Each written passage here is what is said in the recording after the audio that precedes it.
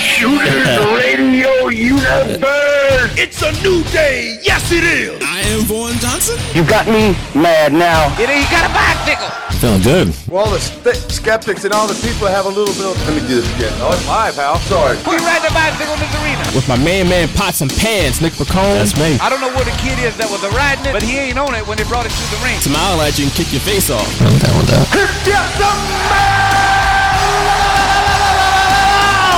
And I have half the brain that you do! But I don't like it when things aren't going my way.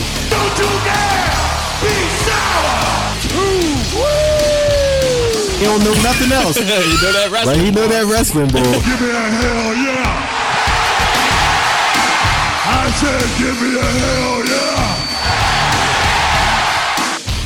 What's up, ladies and gentlemen, out there in internet land, and welcome to episode 283 of The Straight Shooters, available wherever podcasts are found. My name is Vaughn Johnson, and I'm joined as always by my main man, Pots and Pans, Nick Bacone, a Philly voice and Philly influencer, and we got yet another great show ahead of us for episode 283. We're going back to the deep dives, going back to the well, going back to what works for us, right?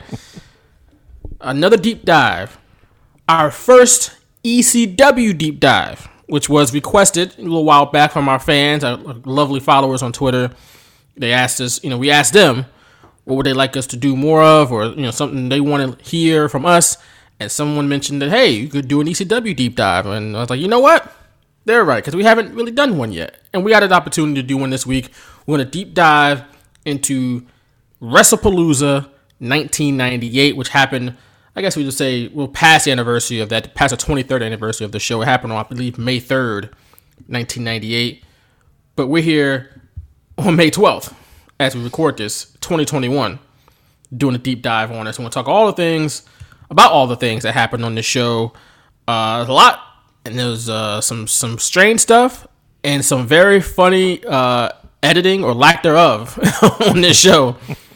On Peacock is where I watched this show. But before we get into all the things surrounding WrestlePalooza 1998, I got to do my weekly check-in with my main man, Pots and Pans, Nick Bacone. Nick, how you doing tonight, my good brother? Vaughn, did you have anything to do with the Eagles having to play the Chiefs and Buccaneers within a span of a week and a half this season? Yeah, that Thursday night Bucks game, I saw that. We got to play the Bucks on a short week? Oh, man. Even though it's home, still. Come on. That's rough, man. Both games are home, but it's like, oh, come on. Then we followed up with Kansas City? I didn't even see the... It goes Kansas City on October 3rd, and then at Carolina, and then back home for Tampa. Yep. You would think I would know the schedule since I was part of releasing it just like literally an hour ago here on Wednesday night. But things just be happening, and just like, oh, the schedule, okay, how do I post it, and how do we do it, and all that, and I still sometimes forget things here and there, but I've looked at it a little bit. I haven't really dove into it too much. Plus, it's May. You can't really you just go by like where we're going at certain points of the year, and we don't have like a Green Bay on the schedule for December, which is like yay, that's always good. My we got Denver month. week 10. October's my birthday month, and they started with Kansas City, and then 11 days later, it's Tampa Bay, the two Super Bowl combatants. It's like, oh, come on. That's rough. That's 3 games in 11 days. 3 games in 11 days, and 2 of the games are the recent Super Bowl opponents. But hey, Yeah, right. It's like, and a game added this year. We have 17 games now. So yeah, which is the Jets game in week 13, it looks like. So there's not a NFL podcast, obviously, but the schedule literally just dropped an hour ago. And I really, honestly, haven't really got a chance to like really dissect it, look at it and who and where we're playing and whatnot. But because again, been working, baby. Rookie minicamps. The rookies reported for minicamp today. Oh, wow. So it's been a I pretty didn't even know that. day, I'm supposed to know that too. I didn't even realize they reported today. So yeah, they report today, and I think the festivities start. I think it's tomorrow, Thursday through Saturday, I believe, or Sunday. I forget, but they reported today, and a bunch of stuff surrounding that. And yeah, the same day the schedule comes out, and that's always a big deal. In across a lot of sports now, but especially the NFL. It's like almost like a competition, like who can one up the next team. I haven't even looked at what other teams have done. Yeah. I usually like to do that though, because some teams come up with cool stuff, and I think we come up with cool stuff every year, especially this year with the mural that we did. So I'm proud of that. That was dope. So shout out to everybody involved with that. I was not involved in the creation of that because I am not that talented to come up with animation and artwork like that. I can hit the send button though. So Yeah, that's a big deal, man. I'm telling you. that's a big deal. It comes with a lot of we both know responsibility that. too. It does. It does. It comes with a lot of responsibility. So, but yeah, again, we're not going to talk too much about football, but a lot of stuff happening. We got AEW, NXT going. AEW announcing that they're going to hit the road again soon. Which that's going to be it's going to be wild when that happens, right? It is. They're gonna. I think they've already listed Dallas. I know they're going to. I think Miami. I was gonna say another city in Florida. That Miami was the one, and then I think there was another one, but yeah, they're which I believe are two states where I don't think they have capacity limits in those states. Well, hey, they can come back up to Philly because Philly might be getting rid of the capacity limits as well sooner than later. June 11th, I think. COVID restrictions, capacity restrictions, at least, will be lifted at this moment. You know, it was announced earlier this week. So but by now, hey, a month from now things could change, but hopefully not. Hopefully we're on an hopefully upward they trend. go in the right direction. Right. We're not That's what I mean by that. Regressing. We're not regressing back into where things get bad. Because, I mean, if not enough people are vaccinated, maybe it does happen, but who knows? I mean, I think like 40% of the population has at least one shot, so we'll see. But things are still. I mean, we're still technically in the middle of a pandemic, but if you look around town here in Philly, you wouldn't be able to tell other than people wearing masks. That's about it. Yeah, pretty much. Go to bars and restaurants again. They're increasing capacity on that. It's going to be strange because the Eagles just announced that we're expecting to have full fans back in the stadium come the regular season, or at least maybe the preseason. It's going to be strange to see a stadium full of fans, and it's going to be strange to see an arena full of fans when AEW hits the road. And the same thing for WWE when they eventually tour again, and Ring of Honor and whoever else when these independents. I know these independents are itching to have fans back in a lot of their shows, at least more fans than what they're allowed to have. But it's going to be odd to see. The UFC had a show a couple weeks ago, and it's packed to the house, packed to the ceiling. Looked like it was fans everywhere, and I was just like, oh my god, like it's only been a year, but it feels like a lifetime almost since we've seen that happening in real time, But it's things are happening. Yeah, it'll take a while to get used to, just like it took a while to get used to not having packed arenas. Yeah. So right, at some point we you got just kind of get used used to it. Yeah. So it took a while to get used to wearing masks, and now I feel weird walking down the street without one. Hey, listen, I like it because the pollen hasn't hit me the way it normally does, and so I wear a mask outside. That's what people don't understand. They're like, "Oh, that person's wearing a mask. What an idiot!" But no, maybe they're wearing it because it helps with the pollen in the air, especially this time of year. Like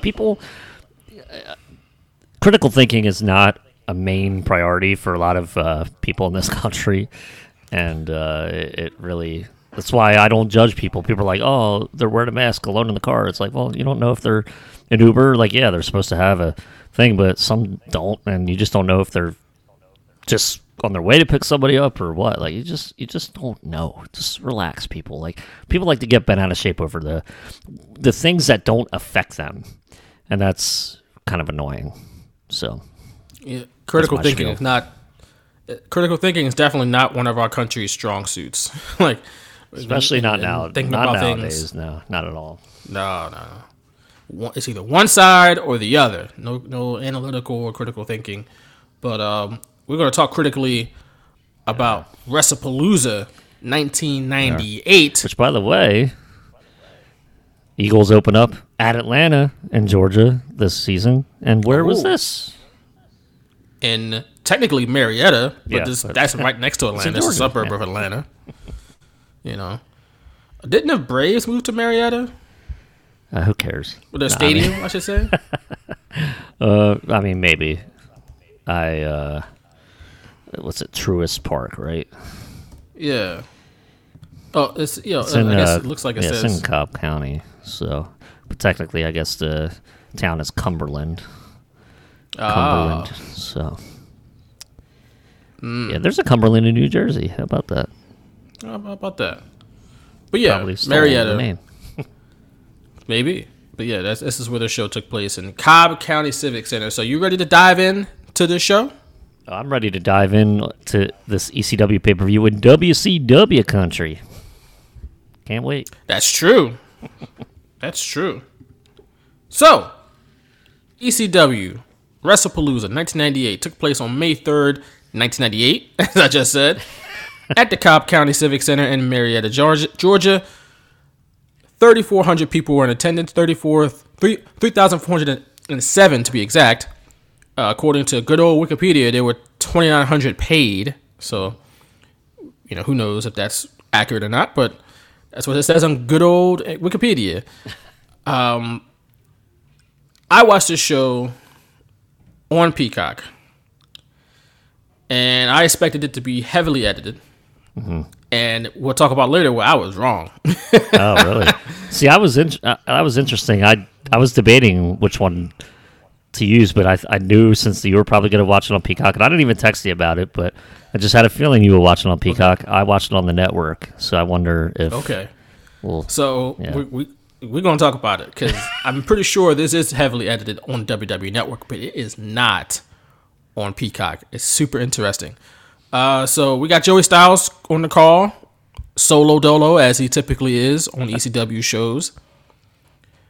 He introduced everyone in the ring to the show and said that WrestlePalooza will be a show that no one will ever forget. And then we get ECW's signature opening, which we're going extreme in the music. But you noticed something that was slightly wrong with that opening there, Nick.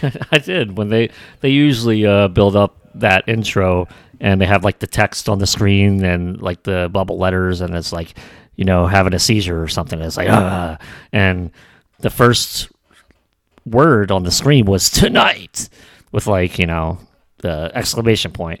And literally it just really stood out to me. I was watching and I noticed that they spelled tonight wrong. And no, it wasn't the TONITE spelling. It was the TONGHT spelling. They forgot the I, right smack dab in the center of the word. There was no I.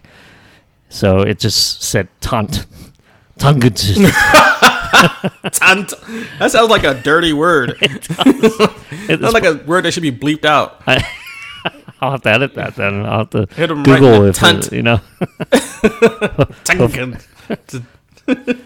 Yeah, and I was just like, where's the quality control already? Like, geez. And I thought, I didn't think about it much back then as a fan, but using the same exact intro as they do on TV was kind of lame. I understand Paul Heyman probably didn't have the budget, obviously, that WCW and WWF did, but every pay-per-view, all they did was change the text in the beginning, but it was the same signature intro that you said they use every week on TV. It just didn't make the pay-per-views seem as special as they could have been.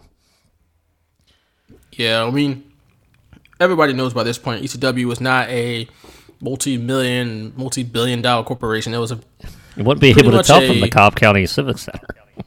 Oh, yeah. I mean, it was pretty much I guess the term would be mom and pop, but it wasn't like a family-run business. I mean, it was run out of Paul Heyman's parents' house, but they didn't run the business. But the wrestlers had a hand in booking towns, booking buildings, doing the merch, selling tickets. It wasn't like they hired a bunch of people to help with that infrastructure. That was done by the wrestlers. And they talked about it. I think Taz designed the merchandise. I think the Dudley Boys, at least Bubba Ray, would definitely help sell tickets and fulfill orders and stuff like that. And I think Tommy Dreamer helped book the buildings and the towns and all that. So, things like this might slip through the cracks when you're wearing 6 hats, as I'm sure Paul Heyman was doing, especially when you're expanding your reach as far as touring, because as most know, ECW's home turf, home base was primarily in Philadelphia at the corner of Swanson and Rittner, at the what is now known as the 2300 Arena, but back then it was known as the, unofficially as the ECW Arena, but it was just it was Viking Hall and Alhambra Arena, all these different names over the years, but it was just a big warehouse at the corner of Swanson and Rittner. They would also run New York at the Elks Lodge in Queens and different places around, in the Northeast.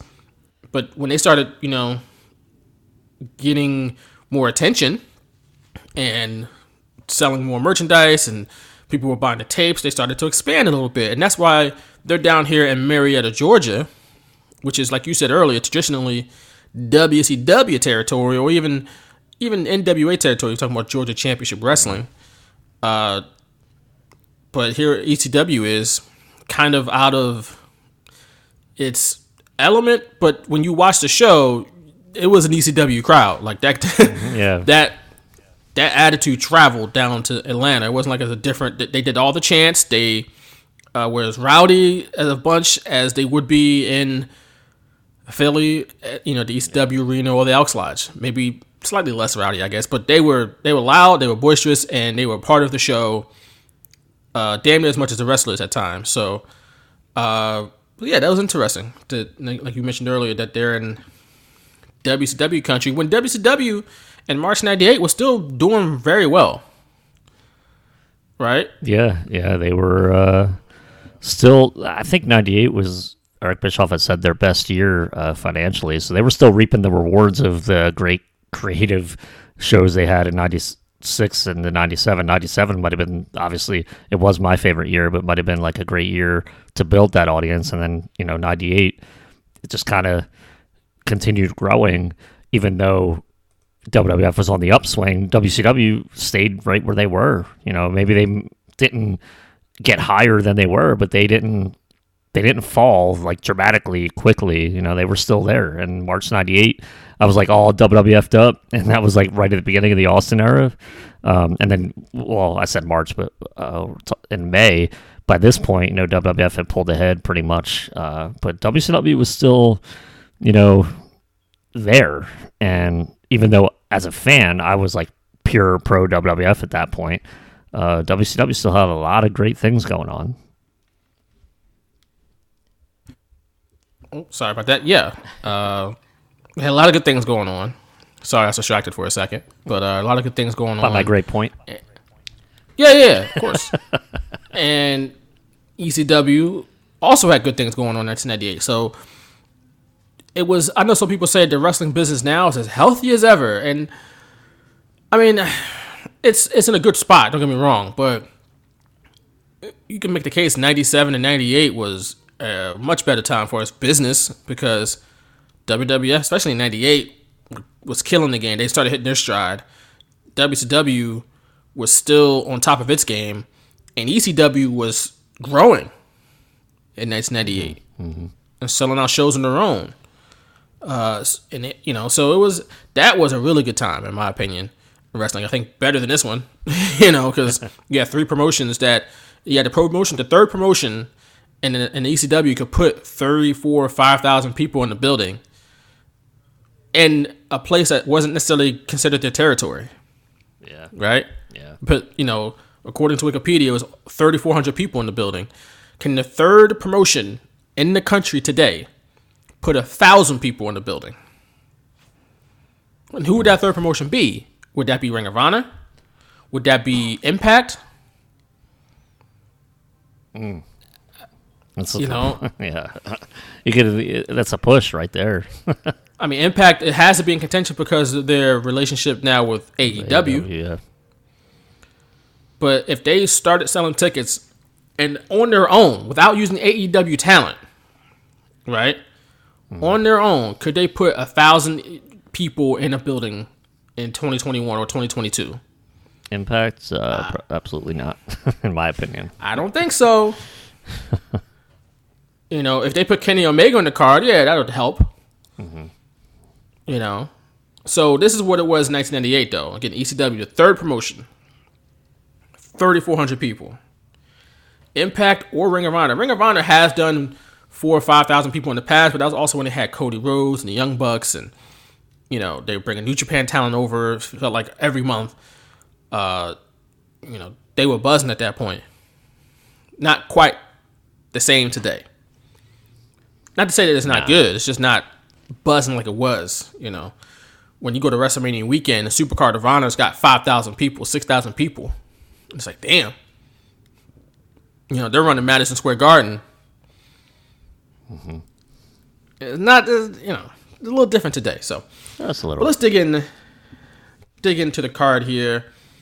Like I said, we got Joey Styles introducing people, and we got the signature opening from ECW, which is a lot of clips of Taz suplexing people on the top of their damn head. Like, it's like, oh, like the chair shots are brutal, obviously, and all the other violence is brutal. But for some reason, I just winced more when I saw Taz suplexing people on the back of their necks. And it's like, oh man, he was a monster back in the day. It was, and he, you know, that became his gimmick. But like, I didn't even know. I think I started watching more like in '97. So when I would see stuff from like '96 and even like '95, when like he broke Sabu's neck, Chris Benoit when he broke Sabu's neck too. It's like, what the hell's going on here? Like, relax on Sabu's neck, for crying out loud. But and just like, yeah, that suplex of like Mikey Whipwreck, I think, and it was just like, what the hell, man? It's like, I don't know how he didn't like cripple half the roster at that point, especially in that era where I don't think the aftercare would be thought of as good as it is today. I should say, like, I think wrestlers kind of take care of themselves better today. I think their doctors are more available, promotions that, you know, check them out and stuff. They don't have to wrestle every night, like maybe they seemingly did, you know, back then. But yeah, Taz just didn't care. Dropping people on their necks here, like, everywhere. Yeah, I mean, ECW did not have a team of doctors waiting to help the wrestlers backstage.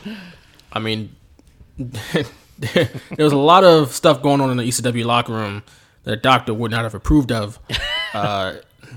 Anyway, but yeah, it's not like WWE today. Wrestling in general didn't have that, I don't think. I mean, they might have had one guy. Right. WWE has like multiple people, I believe, that like specialize, and they had a guy ringside for every match. Which, I mean, that's how it should be. Yeah. You know, the business has improved in that respect. You know, in that one respect. But let's move on to the opening match here. At WrestlePalooza in 1998, we got the full Blooded Italians.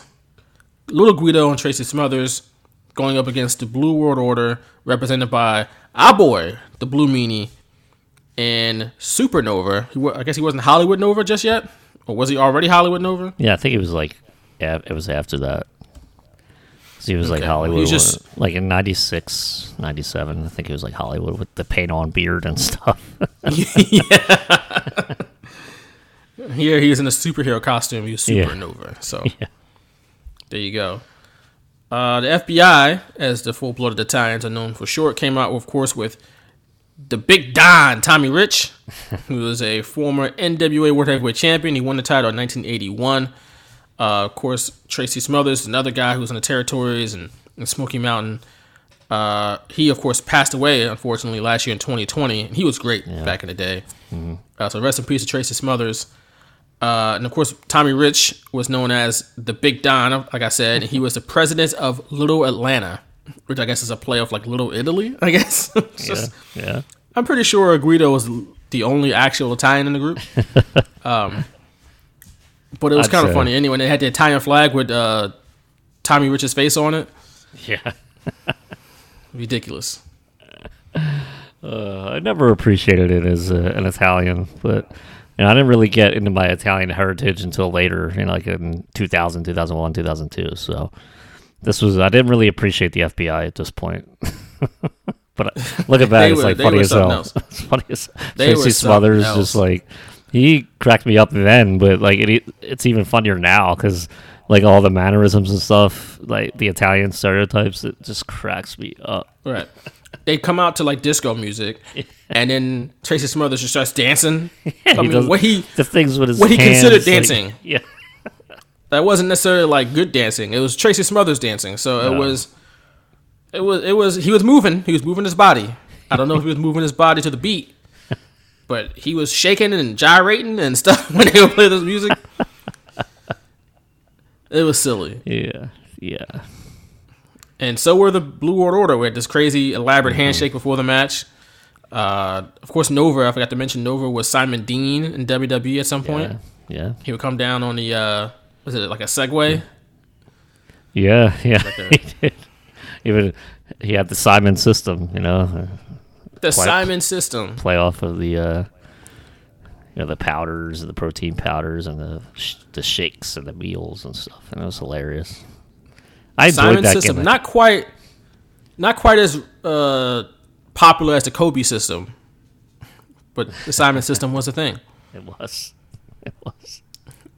a thing. The fans, as soon as pretty much the FBI gets in the ring, what do they chant? Where's my pizza? That's not racist at all, right? Nah, man. Italians love pizza. They should have brought some for everyone. You're going to call yourself an Italian. You got to do it. You just, that's what Italians do. That's how I was brought up. Bring enough for everybody. There you go. One thing I found interesting was that I forgot how the ECW ref shirts looked. Yeah. That red and black stripes. They look weird. Yeah, they're really thick. It wasn't like... It almost was like a red and a black stripe in the front because they were like that thick, and then I went around the back. But yeah, it was just a weird... Because they didn't always wear them. I think they had like the WWF style ref shirts earlier in their history, but they had that red and black one for a while. I just... Yeah, not a huge fan. Yeah, it was a weird shirt. It looked like a shirt you just wear like in the street, not like a referee shirt. Yeah. But like as I mentioned earlier, Tracy Smothers was dancing. That's because a dance contest broke out in the middle of this match. Just so you know, this match was for pure comedy, and that's it. At ECW opener too, which is right. Not used to that. Not used to that at all. So you get a dance contest, and then the ref John Finnegan just body slams Tracy Smothers for some reason. Oh, that was annoying. And then lays down for a count. A meanie goes over the cover for the count. The count for the pin that John Finnegan's attempting. I think it was Smothers, right? Smothers kicks out. Yeah. I know it's annoying to you. If you're annoying to a lot of purists, especially like a Jim Cornette type, like, what the hell going on here? Goddamn! But the crowd in the building erupted when John Finnegan hit that body slam. Yeah, but that was as stupid as it was. The marks, the damn At least marks. it got a pop. You're right. At least it was some sort of payoff with the fans, right? The fans got into it. If the fans didn't erupt, it's a complete failure. If the fans like it, you can't totally get on it. That's my philosophy sometimes. For some reason, that worked. I don't know why. With the bloodthirsty, aggressive ECW fans, this comedy spot with the referee body slamming Tracy Smothers, even though a lot of people would consider it a slap in the face to the wrestling business, why it worked. But why the ref? Like, that's what I don't get. I don't know. He He just walked right into it. It was like there was no build up to it. It just happened. It looked like something that would happen on an indie show like 5 years ago. Yeah. Like a Chikara or something like that. Like Bryce Remsburg is going to body slam somebody. Just because. I'm pretty sure he's done that.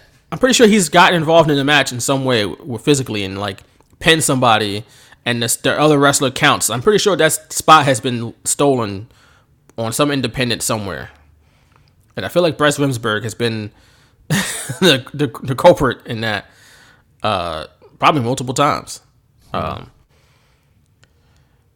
yeah, this match was pure comedy. The BWO won with Nova's finish, and that's it. That's all I got. Yeah, it was just there, and like I said, a comedy type match as a beginner for an ECW pay per view. I just didn't. I mean, I ordered this pay per view, I watched it live, taped it, did all that. And I'm sure, back then I was just like, ECW rules, yeah. So I was like, just enjoying whatever I forgot to ask you where you were in life at this point, 1998. Damn it. That's right. Damn, that's like part of my shtick now. Where were you in life, Nick, in 1998, May 3rd?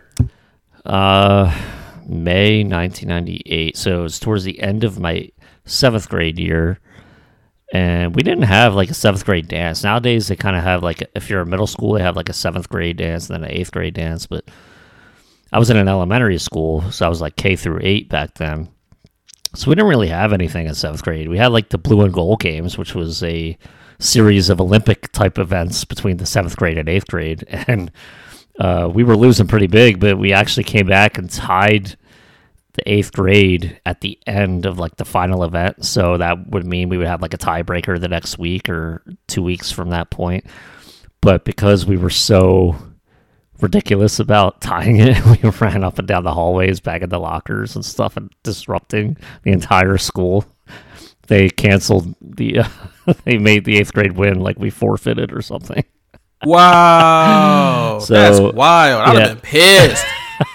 I can't remember if this was after the fact, because it was at the end of the school year, so it might have been after this, but definitely around this time frame. Might have been maybe end of April or early May. It could have been middle of May or late May. I don't remember for sure, but I do remember that happened at this time frame. That was like the biggest thing that the 7th grade was looking forward to, the Blue and Gold Games, because our school colors were blue and gold, so the 8th grade was gold, the 7th grade was blue, and we would have to wear our colors and stuff like that. So, I got in on indoor soccer. That was my event.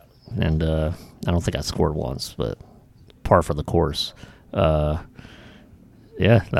was my life at that point. Obviously, I'm enjoying... I don't remember why my mom let me order this pay-per-view, because, I ordered Over the Edge as well. I wasn't ordering the WCW ones. I was ordering the WWF ones, and I ordered Living Dangerously in March. So I had both, like Living Dangerously on pay-per-view on VHS.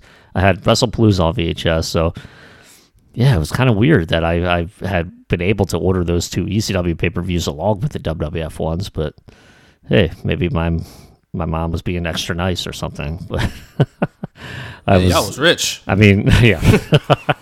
For like 2 months. Because I didn't... If my mom was ordering pay-per-views back in 98, which she was not, but if she was, it would have been one promotion per month. You're not getting multiple shows per month. Like, are you going to get WCW and WWF? No, you're not. You're going to pick one. And that would have been, I would have chose something, but it would have only been one. I don't know why I wanted to watch. I always want to watch a pay-per-view, though. It doesn't matter. Like, even the WCW ones, I was like, man, I wish I could watch that. But my neighbor had like one of those black boxes, so there were a few WCW pay-per-views where I gave to my neighbor. He was his son was maybe like 3 or 4 grades below me, but we were friends. We played like street hockey and stuff, and I had asked him. I was like, "Yo, could you like ask your dad if he could tape the WCW pay-per-view tonight for me?" So I would give him like a blank tape, and his dad would tape it for me, and he would give it to me the next day. It was awesome. Nice. But those were only like, a handful of WCW ones. So the ECW ones, I didn't go that route. And it's so funny, like looking back at this show, it's like, why did I really want to watch this? There was nothing on it. What was the big draw for you for this show? I guess Al Snow, because I was like, that's Leif Cassidy, and like, it's cool because ECW's, like, he's really talented. I had just gotten the internet, like, around that time frame, maybe a couple months prior to this pay-per-view, so I was like, oh yeah, Al Snow's Leif Cassidy, that's why he looks familiar. And I would see obviously stories like ECW's utilize, or message boards, their ECW's utilizing Al Snow the right way, blah blah blah, and I was like, okay, maybe Al Snow's special, I guess. I don't know, the head thing made me laugh. I had somebody, like a classmate, bringing their own mannequin head, like skin and everything. It looked like Al Snow's head, just minus the hair, and we like carried it around until finally the one teacher just had enough, and I don't blame them at all. Yeah, I was just like, can you please put that away? In the school? We were. It was nuts. It was nuts, man. the things we were able That to do is- back then that, can't exactly do that now, but If you're not in a fashions class or a fashion school and you're doing like hair, like that's, or you're like, what's it, cosmetology, I guess yeah. would be the proper term. And why are you carrying around a mannequin head if you're not in one of those classes or going to a school like that? Because you're an ECW fan. Because You're an Al Al Snow. Snow. You just in the lunchroom doing this like in ring, like he bounces up around with the head, just bobbing it up and down. Oh my god! What does everybody want? Beefaroni. He did have a Chef Boyardee commercial, didn't he? Did he? I don't know. Beefaroni, though. You ever have that at school lunch? It was called Beefaroni. That was awesome. I probably had it at home, the Chef Boyardee stuff, but I don't remember having it in school. Maybe I did. That was like, it was one of those school lunches where everyone was like, ew, beefaroni, but they secretly loved it. So every beefaroni day, they were like, yes, beefaroni. But you had to like act like you didn't like it. So when you got it for lunch, you had to like act like, why didn't you just bring your own lunch? It's like, well, we don't have much at home, so I guess I'm stuck eating this beefaroni. But people loved it. Beefaroni was good. Yeah, I'm telling you. Beefaroni was I don't clutch. know why. I don't know why they had that like reputation. At least in my school. You went to a bougie school, I guess. Because beefaroni was clutch. Every time you had beefaroni, it was good. I was a fan. As you should have been. But moving on, we got the second match of the card. We got everybody's favorite Mikey Whipwreck going up against Just Incredible. But before the match, we get a pretty good video package Everybody's by favorite? ECW standards. What's that? Everybody's favorite? Mikey Whipwreck? I mean, everybody liked Mikey Whipwreck. He was like the underdog. Okay. Is that not an accurate description? Am I off base there? I guess not. I felt like Mikey Whipwreck was always like the underdog guy. Yeah, but I mean, Everybody like, wanted to root for. I didn't root for him. Oh, why didn't you root for him? I don't know. He looked like haggard, I guess. Wow. I was like, Just Incredible's gonna beat his ass. Like, that's what I was thinking to myself. Oh, because Just Incredible looked like just the model He did. athlete, He apparently. did. Yeah. Dude, you can't mess with Aldo Montoya and get away with it. He was not there looking like Mark Henry. Like, Just Incredible. He looked better than Mikey Whipwreck. I'll say that. Everybody looked better than Mikey Whipwreck. Like, but that ain't the point. I forgot this was like a series of matches too, by the way. Yeah, I had no idea that Mikey Whipwreck was winning. Yeah. Until he won multiple times. We found out that through, like I said, the video package that was produced by ECW that I thought for their standards was pretty good. It was narrated by Joey Styles, of course. Mm-hmm. We get Just Incredible in the ring. He is accompanied by who is just known as Jason, the sexiest man alive, which is like, okay, with his tight ass shirt, like, tight ass green shirt. Very, very 90s attire. Maybe he was super sexy for the 90s, but he looked ridiculous. But Jason Knight, of course, was a wrestler. He did wrestle in WWF. He's mostly a job guy in WWF, but he worked in the Indies for a long time. And Just Incredible was also accompanied by Chastity, which, of course, Joey Styles made fun of. He was like, oh, what kind of name is that for her? And, and all that good stuff. Yeah, he's one to But- talk. Joey Styles. Yeah, right. That is a terrible name. So is AJ Styles, for that matter. Like I said this on the podcast before. AJ Styles, super talented. His name, I don't know why they came up with that name. He came up with that name when he was on the Indies, and it was like, oh, this is a cool name, like cool name for the Independents. But AJ Styles. But Mikey Whipwreck comes out and starts beating the holy hell out of Just Incredible all over the Cobb County Civic Center, right? All And 20 that's when we square get foot. What's that? All 20 square foot. Oh. It's a Cobb County Civic Center. Don't hate on it like that. It's the jewel of Marietta, Georgia. Not Cobb County. It is a I'm place. just having fun. It is a place, but- I apologize to all our Cobb County Civic Center fans. Yeah. Shout out to Big Boss Man, by the way. Rest in Yes. peace. Yes. Running things down in Cobb County, Georgia. Giving people hard time. down there. But it's while Mike Whipwreck is beating up Just Incredible, we get an unedited, at least on Peacock, an F him up chant. You can easily hear this on Peacock from the fans. That is not even close to being the worst instance of cursing on this show. That's interesting. Because that audio that picked up the crowd was terrible all night. But I don't remember hearing that, but I could have just not even made a note of it because I just forgot to make a note of it. But I don't know if it was that way on the network. But it's funny that with how bad the audience audio was, that came through. Oh, it came through loud and clear. Now, it is weird because sometimes you hear the music and they got to dub over the music because they don't own the rights to it. So you got that crowd noise and get the real crowd noise. It was kind of weird at points, but yeah, the chant came through nice and clear. So we got that. I'm thinking like, I guess Peacock didn't get to that yet. They haven't gotten to the show yet at Peacock. We also got he got herpes chant and a just an asshole chant, which I thought was kind of funny actually. Like, the just an asshole chant. At the time of this match though, Mikey Whipwreck was only 24 years old. That's crazy. That is crazy. To be he looked like in his damn near 40s when he went to WCW. He did. He looked older. He looked like he was 32 in this match. Like, people just age differently back in the day. I know we talk about it. I feel like every week we talk about like Hogan or Piper or somebody like that.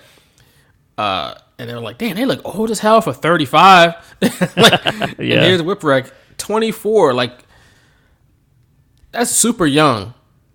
He did not look 24. He looked much older. He turns 48 this year, though. Michael Whipwreck. Shout out to Mike Whipwreck. Oh, wow. I think he trained, not Zack Ryder, I guess Matthew Cardona and Kurt Hawkins, or one of those. I think he trained either both of them or one of the two. Can't remember which one it is off the top of my head, but there's a point in this match where Just Incredible is, I think he was in the crowd near the guardrail, and Mike Whipwreck picks up a chair and hurls it at him, but missed by a mile. And that chair went flying right into a fan's face. And it's like, why would you do that in front of the fans? Like, that's a lawsuit waiting to happen. If that happened today, there's no way a promotion would or should do it today.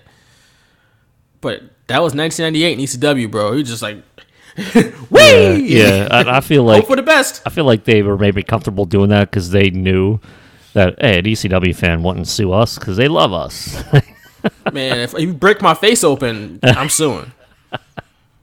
If nothing happens, yeah, let's go. But like, if my face is all messed up, then you gotta cough up some money, ECW. I might put you out of business. Like, if anything. Yeah, it's true.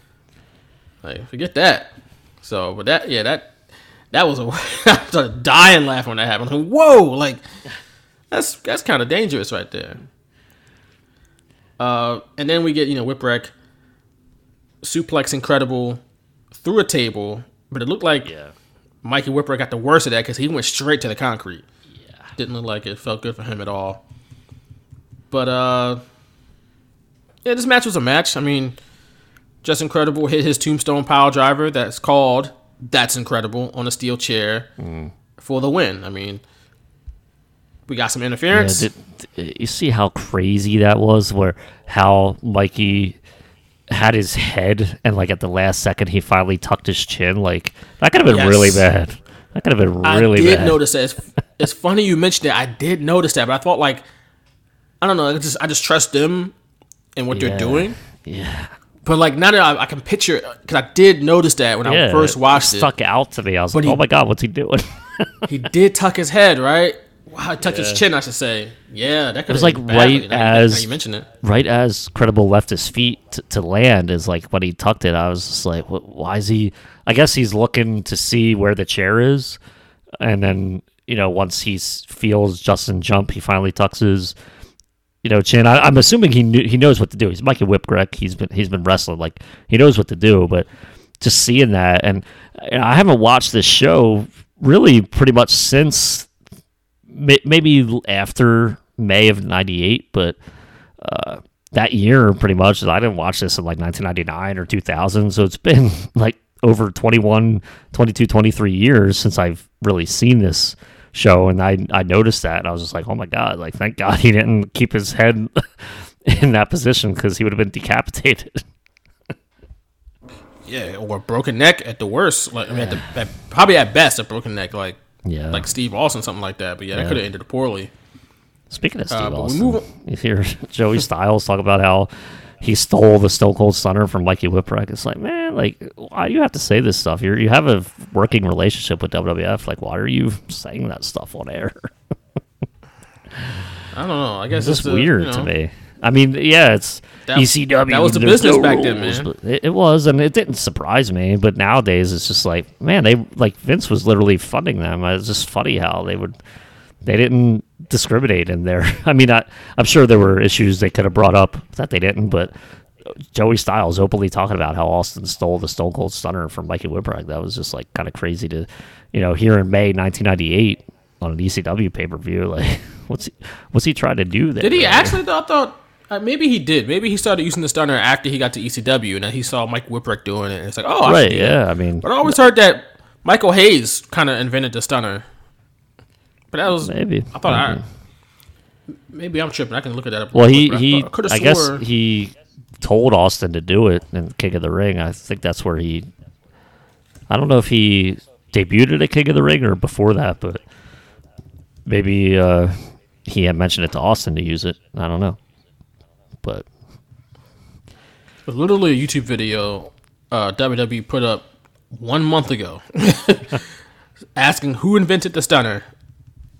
Damn. How about that? But it's called the Ace Crusher. Well, according to WWE and a bunch of stories, it was Michael P.S. Hayes, I should say. So there's that information for you. By the way, move on from that match. I don't want to move on yet. Sorry.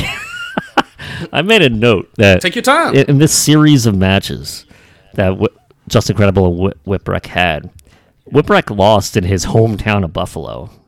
It's not a WWE special for a person to lose in their hometown. It's been happening in wrestling forever.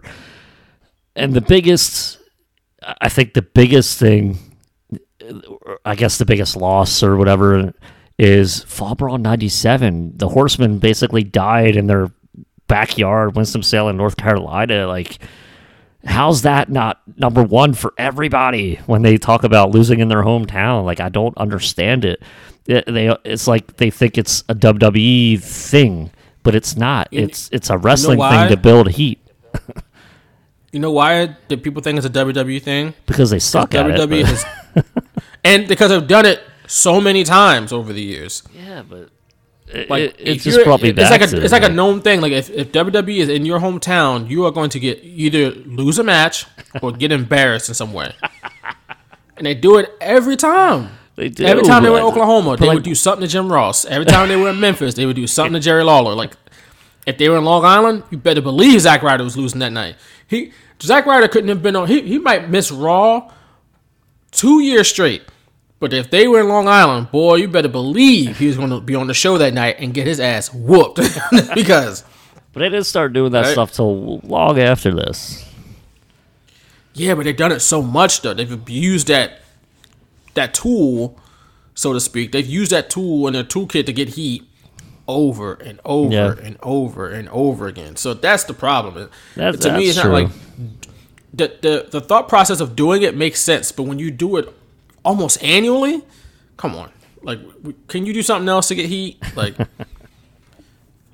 come on. I'm just saying, man, they killed the Horsemen in North Carolina, which is probably the biggest egregious thing for me personally, because I mean, I love that event, and I love the way that main event went. It's obviously the outcome that you remember, but it's just something that I noted.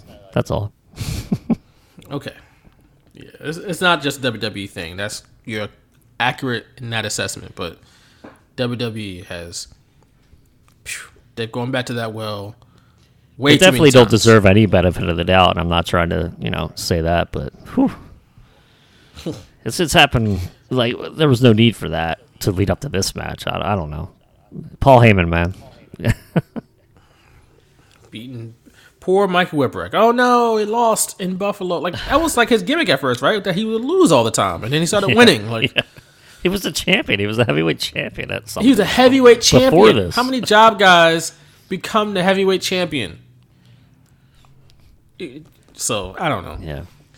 Moving on, we got a backstage segment with Joey Styles where he is interrupted by the Hardcore Chair Swinging Freaks, which is the wildest tag team name probably in wrestling history.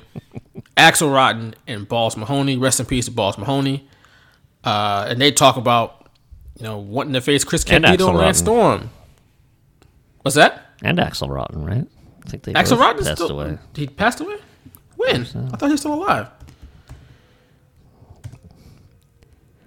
Yeah, he died in 2016? February 2016. Oh, man. Yeah. Damn, a heroin overdose. I thought he was still alive. I am sorry about that. Rest in peace to Axel Rotten as well. Damn, that's crazy. It is. Pretty sure I interviewed Axel Rotten one time. Oh, wow. Back in 2013, 2014 maybe. It had to have been before 2016. Did you ask him about this match? I did not. I forget what I talked to him about. It was a long time ago. Maybe it was Ian Rotten. That's what I'm thinking about. Maybe Ian Rotten. He's still alive, right? I need to know. I'm looking. Yeah, he's still alive. Yeah. Maybe that's who you were thinking of. He was trained by Maybe that's Axel who I was Rotten. thinking of. Yeah, maybe I didn't interview Axel Rotten. 50 years old, I don't know. jeez. Yeah. Maybe I interviewed Ian Rotten. I don't know. One of those Rotten guys. So rest in peace to both Axel Rotten and Balls Mahoney. But on this night, they were talking about challenging Chris Candido and Lance Storm for the ECW World Tag Team titles. And all of a sudden, they get a match. they walk to the ring. Out. They just walk out. Say, we want to fight right now, and they get the match somehow. And they took forever to get to the ring. Like, you have the champions calling you out, and you're looking all stupid with Joey Styles on the, like, wait, did we actually get the match? Like, what? What's going on? like, seriously, man. Like, that type of stuff. It just didn't make sense. It's like you just called them out, and they're out here, and you're, like, looking all confused and stuff. Like, what? It had to register at first, man. Come on. You gotta. Maybe it took a while. I don't know. But like literally, they came out, like the champions came out, and Axel Rotten and Balls Mahoney were like, What the hell is going on here? wait. They actually do wear the faces? What? Gotta get one in. Speaking of the champions coming out, their entrance was pretty damn funny because yeah, the storyline goes, Chris Candido and Lance Storm hated each other's guts, mainly because of Candido's jealousy of Storm, because Sonny liked Storm too or something like that. I don't know. Either way, they hate each other. So they walk out together as the tag team champions, not really next to each other, not friendly, but they walk out together. And then Chris Candido says, man, forget this. Walks back through the curtain. They hit his music, and he walks back out for his own music. Like, yeah, it's my entrance now. Like, he came out twice. Yeah. And then made sure, when they were in the ring, that the ring announcer announced his name first as part of the team. He said, Lance Storm and Chris Candido. It's like, no. And told him, it's like, Chris Candido and Lance Storm. I was like, man, that's a high level of petty that I don't think I've ever seen before. And I applaud it. So it was great. Shout out to Chris Candido, and rest in peace to him as well. Yeah. But yeah, that was a very high level of petty from Chris Candido. You have to applaud it at that point when it's that high. I mean, you got to do it. He made 2 entrances just because he wanted his own spotlight. That's wild. He was a babyface to me. I love that. He was hilarious, man. Yeah. He was really, really funny. You know what else was really funny? Every time Balls Mahoney would throw punches or get offense in, the fans would just chant, balls! Balls! Every time. It's just, I remember watching like him at first, and the fans doing that, and I was like, "Are they saying that?" Like, I didn't understand like if that was actually something they were saying. I was like, "This is a wrestling show. Like, are they really saying that?" It was like on ECW Hardcore TV or something. So yeah, they would chant that. And when I got ECW, the music, the first album, I believe, Balls, that theme music was on there, and I was just like, "Oh, it's like it's a real song." You had ECW, the music? I didn't know that existed. Yeah, man. Extreme Music, Volume 1. I don't know if they had a second music. One, but... Yeah, I don't think they were around long enough to have a second one. It's just one volume. It was great. Speaking of chants, we got a free Ric Flair chant. And this is during the time when Ric Flair, I believe, was suspended from WCW. Yeah, yeah. So on an ECW show, we got a free Ric Flair chant, and hey, look, they are in WCW country. Yeah. So. Yeah, I totally didn't know what was going on at this point. I was like, "What is free Ric Flair from what?" I was like, "Do they want him to come to ECW?" Like, I just got on the internet, but I wasn't privy to Flair being suspended at this point because I believe that happened like the previous month. So it had been, or maybe a few weeks. I don't even know, and. Yeah, he was suspended by this point, so I was just like, oh, like how funny is that? Didn't even realize it. Didn't realize it was even a story at this point. Right, but long before we got the CM Punk chants, we were getting free Ric Flair chants on wrestling shows all over the country. So he was eventually freed, fortunately. But as far as this match. It was a match. It was a good match. Candido and Storm won. And after they won, they just fought each other backstage. Just started punching each other in the face. Mainly because Storm hits his finish and goes for the cover. But before the referee can count to 3, Candido hit him in the back with a chair, tossed him out the way, and pinned Balls Mahoney so he could get the win. Again, Candido with the boss level amounts of petty so he can get the win. I applaud. I stand. Yes. Chris Candido for just how petty his character was in ECW. Like, oh, you getting the win? Pow! Get out the way. I'm getting like, he didn't just like shove him off. He hit him with a chair. He hit him with a chair. As I say, hit him with a chair with the back. Pow!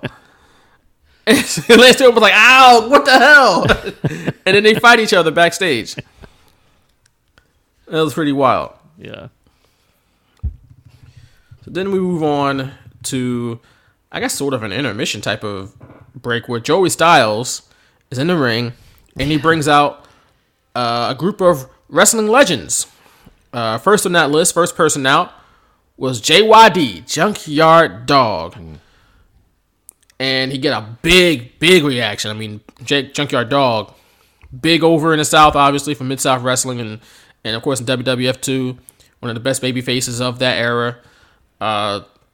If you don't know how big of a deal Junkyard Dog was back in the 80s, early 80s in Louisiana, you better check out some Mid-South and see how big of a babyface he was. But the thing about Junkyard Dog was this was his final television appearance. Yeah. Because a month later, he died in a single car accident when he fell asleep at the wheel while he was driving home from his daughter's high school graduation. How terrible was that, man? If you're his daughter, you graduate from high school is a great achievement in your life to that point, and then not even a day later, that same day, or maybe it was a day later, I don't know, but either way, right after, your dad passes away in a car accident, tragically. He was only 45 years old. So at least on this day, he got a big reception, big ovation from the fans when he came out. But yeah, that's terrible, man.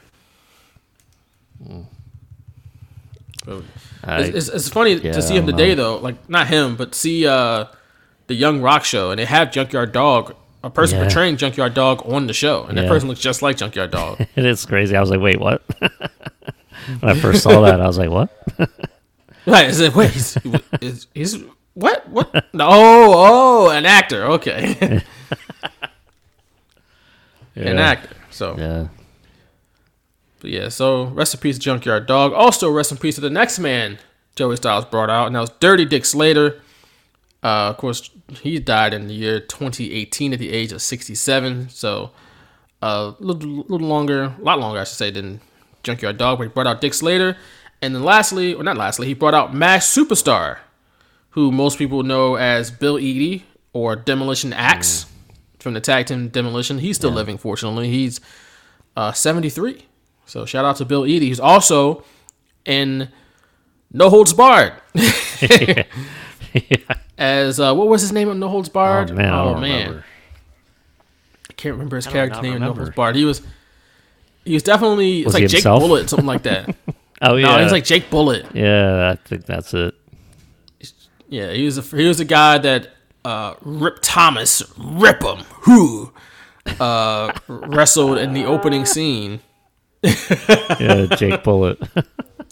Jake Bullet. Speaking of Bullet, the last person that Joey Styles brought out. See what I did there? You know what? Another one. Add another one to. That's in the Von Segway Hall of Johnson's. Fame. Yeah, it is. Right. But speaking of Bullet, we got the last person Joey Styles brought out was Bullet Bob Armstrong, legendary figure in Southern wrestling back in the territory days. Of course, he's the father of Brian Armstrong, better known as Road Dogg, Scott Armstrong, who's also in WWE as a ref, and Brad Armstrong, who is unfortunately no longer with us, but he was also a wrestler in WCW. But yeah, the Armstrong family, and Bullet Bob was a super over babyface back in the day. He passed on just last August. I think he was in his 90s when he passed away. But so rest in peace to Bullet Bob. But what a great name too, Bullet Bob. Yeah, can't get better than that. All right, great name. So after we come out and honor these legends, Shane Douglas comes out and hits the ring and talks to Joey Styles. And well, before that, I mean, Joey Styles says that before Shane Douglas comes out, Joey Styles says that Shane Douglas had a banged up elbow that required surgery right after the match that he was going to have later on that night. He had a fractured cheekbone and a cracked bone in the roof of his mouth. Jesus. Sit your ass down somewhere. I know, man. We don't need to see you wrestle. I mean, I understand if you're not making guaranteed money, if you don't work, you don't get paid. But damn.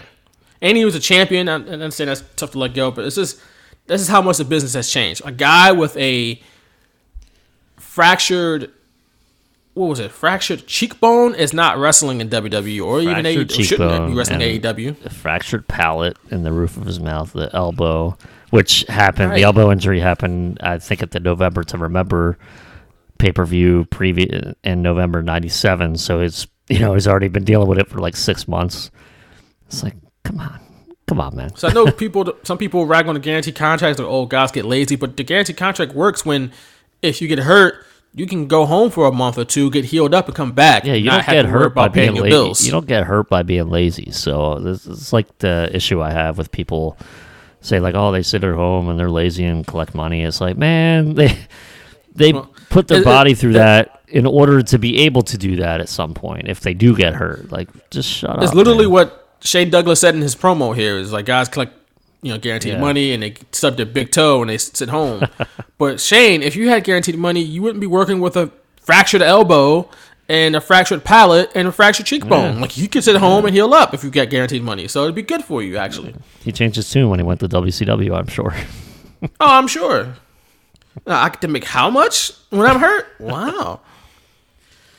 But that fractured palate did not stop him from talking a lot. Yeah. And the stuff he was saying. Now,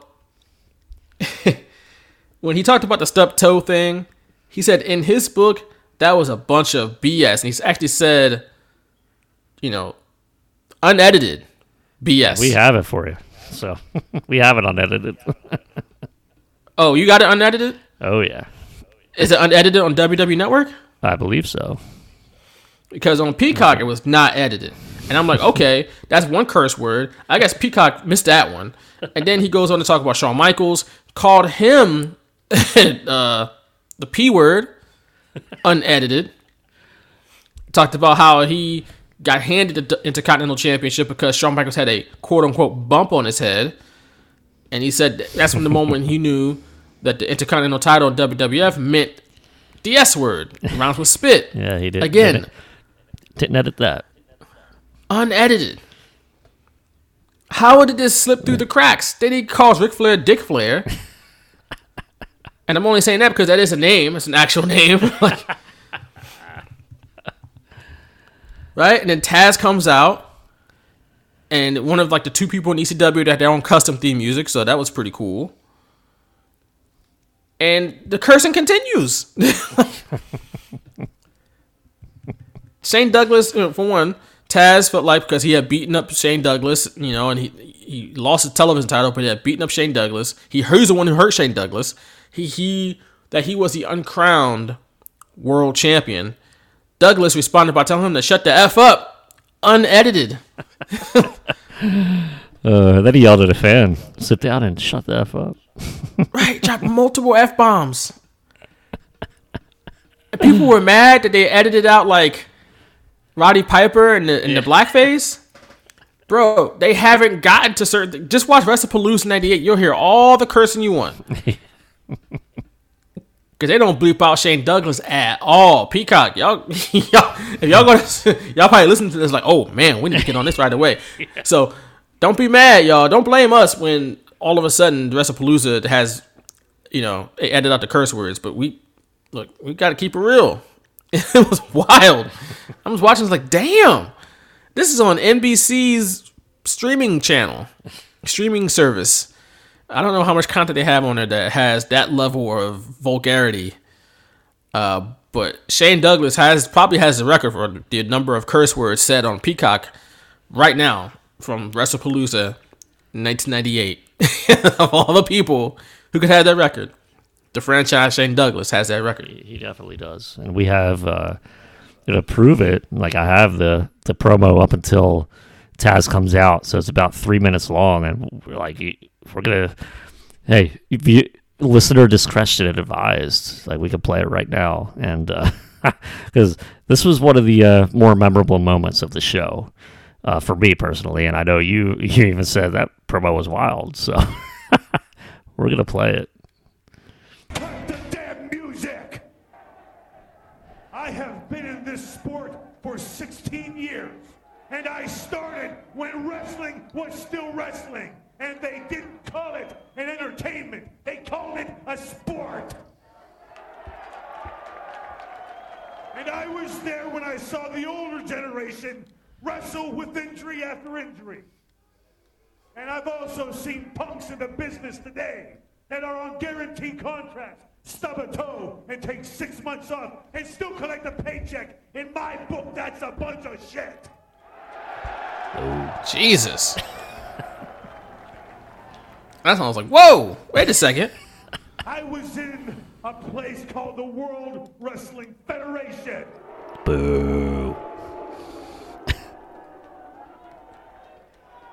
And there was a time when I was supposed to stretch Shawn Michaels. Stretch him. Yeah. Not beat him. Abdominal stretch. And instead, the pussy walked out to the ring and handed me a belt. Oh, my God. WWE Network, not edited. And it was at that minute I knew the WWE Why? Intercontinental belt meant shit in this sport. Yikes. How did WWE miss this? Down the road, CNN Center. ECW, man. They ruined WCW. Right. What? A guy that wrestles in that company by the name of Dick Flair. And he sucks Oh, Bischoff's ass. get it? Yeah, he sucks Bischoff's ass. That's why Bischoff suspended him. Yep. And wanted to fight him, like on TV. Yeah. Called his old ass out for 4 Fire me? and I I'm already fired. I wish he would, and you can boo me all you want, because I don't like the old son of a bitch.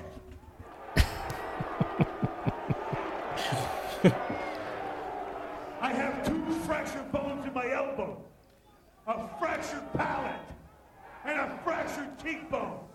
Sit down somewhere. And I plan on coming out here tonight and giving a wrestling match of a lifetime because it made Impact Wrestling match in my career. You're right. Sit down somewhere. One thing you all will witness, 20, 30, 40, 50 years from now, you will tell your kids and your grandkids and your great-great-grandkids. Nope.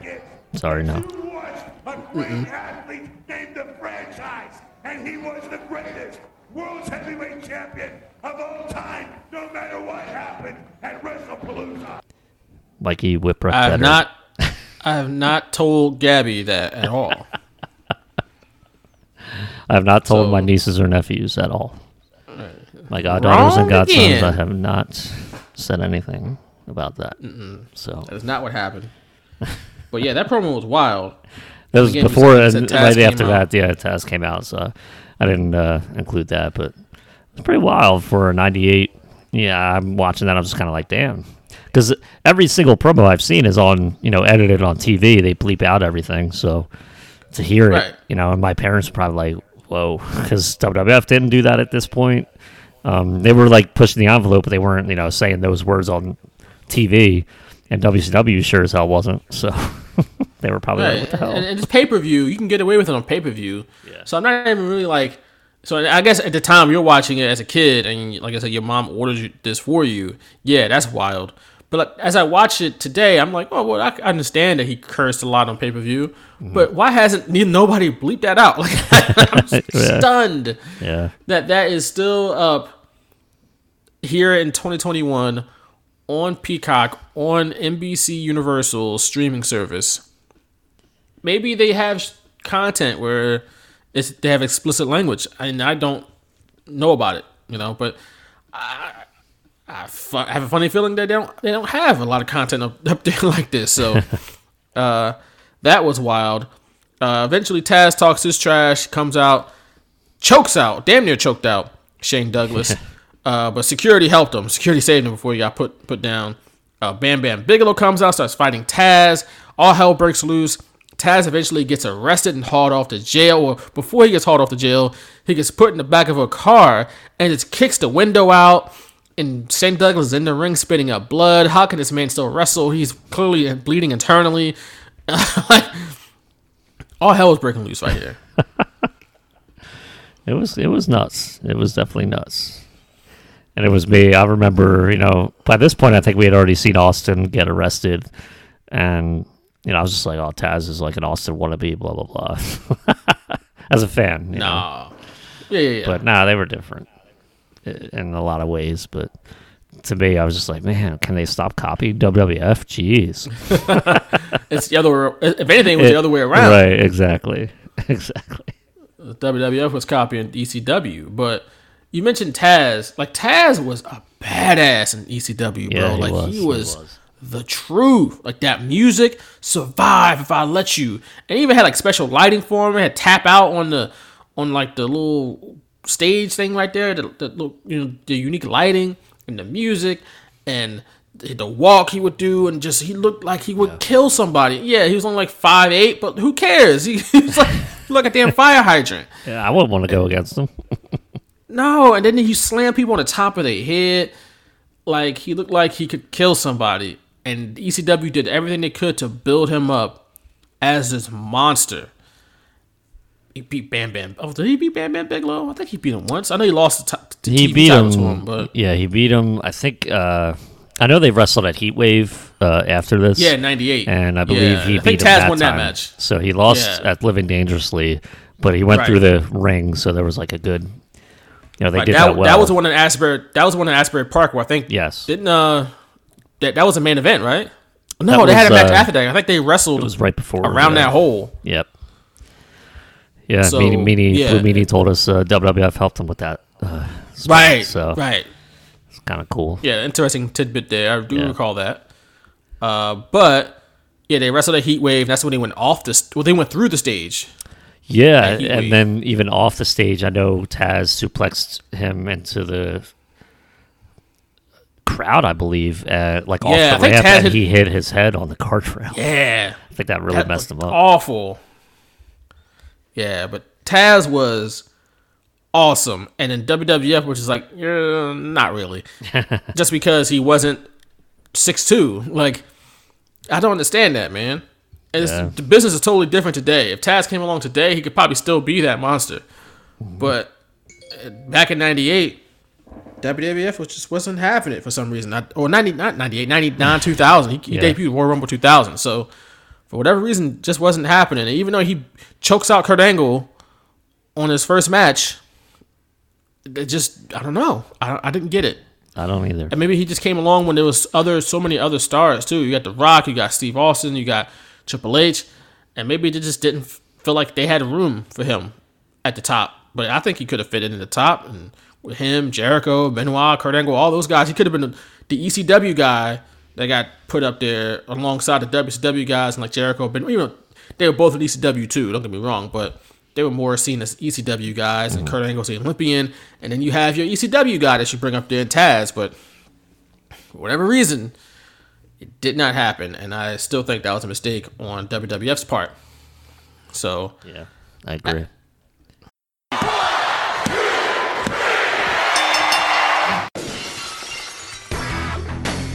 You're listening to The Straight Shooters, featuring Vaughn Johnson and Nick Picone, giving you the best and worst in the world of professional wrestling past and present. The Straight Shooters podcast is available on Apple Podcasts, Google Podcasts, Spotify, Pandora, iHeartRadio, the Radio.com app, TuneIn Radio, Stitcher, Spreaker, Player FM, and wherever else you listen to your podcasts. You can become a patron of The Straight Shooters for only $2 per month by signing up at patreon.com/Shooters Radio. You'll get exclusive content never before heard from two of the best. You can also listen to classic episodes of The Straight Shooters at shootersradio.com. after all that chaos, how can we calm this situation down? I got an idea. Let's bring out New Jack. Oh, man. That'll do it. That'll calm the situation, you know. New Jack comes out with, on the Peacock, and I'm sure the WWE Network as well, the generic In the Ghetto rap music playing in the background, which just it's not. Playing I don't know if playing people probably. Well, that's what happened with New Jack. New Jack would fight, and the music would keep playing during his matches, which was I thought was hysterical. Like, I thought that was a great touch that nobody has tried to replicate since then. Even though it was, he did it with a real licensed song, you would think somebody would try to replicate that somehow. I don't know, maybe in a different way. Either way, it's not the same on a streaming service today, because obviously these streaming services don't have the rights to the actual song, which is Natural Born Killers by Dr. Dre and Ice Cube and whatnot. But it's just not the same. I actually did play the actual song and put Peacock on mute so I can try to get the full experience. But it's just not the same. Did that? You really did that? I really did that. And it kind of helped. Ain't nobody got time But it's for just, I did it. It took 2 seconds. It wasn't that hard. Because you need to fully experience New Jack at his. You really did that. At his most brutal. Yeah. It wasn't hard. I just didn't think of doing that. That's interesting to me. No, I did. Try it. You gotta try it next time and listen to that song, which is a dark song, bro. It's a real dark song, but that beat hard though. Like, don't get me wrong, that beat is crazy. But the material in that song is pretty dark.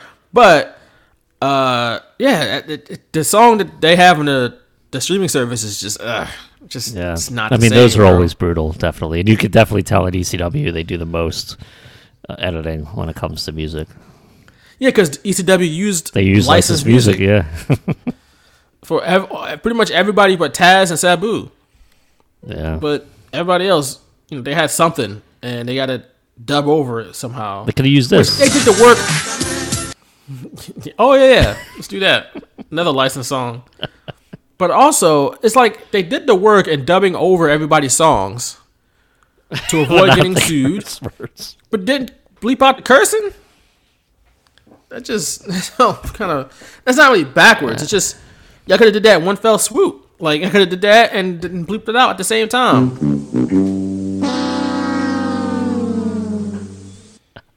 Right. They deserve that. I'm on a roll but with these sounds. You are. This match was as crazy as you would expect. I mean, like I said, New Jack came to the ring with a trash can, a mystical shirt, and a bunch of weapons.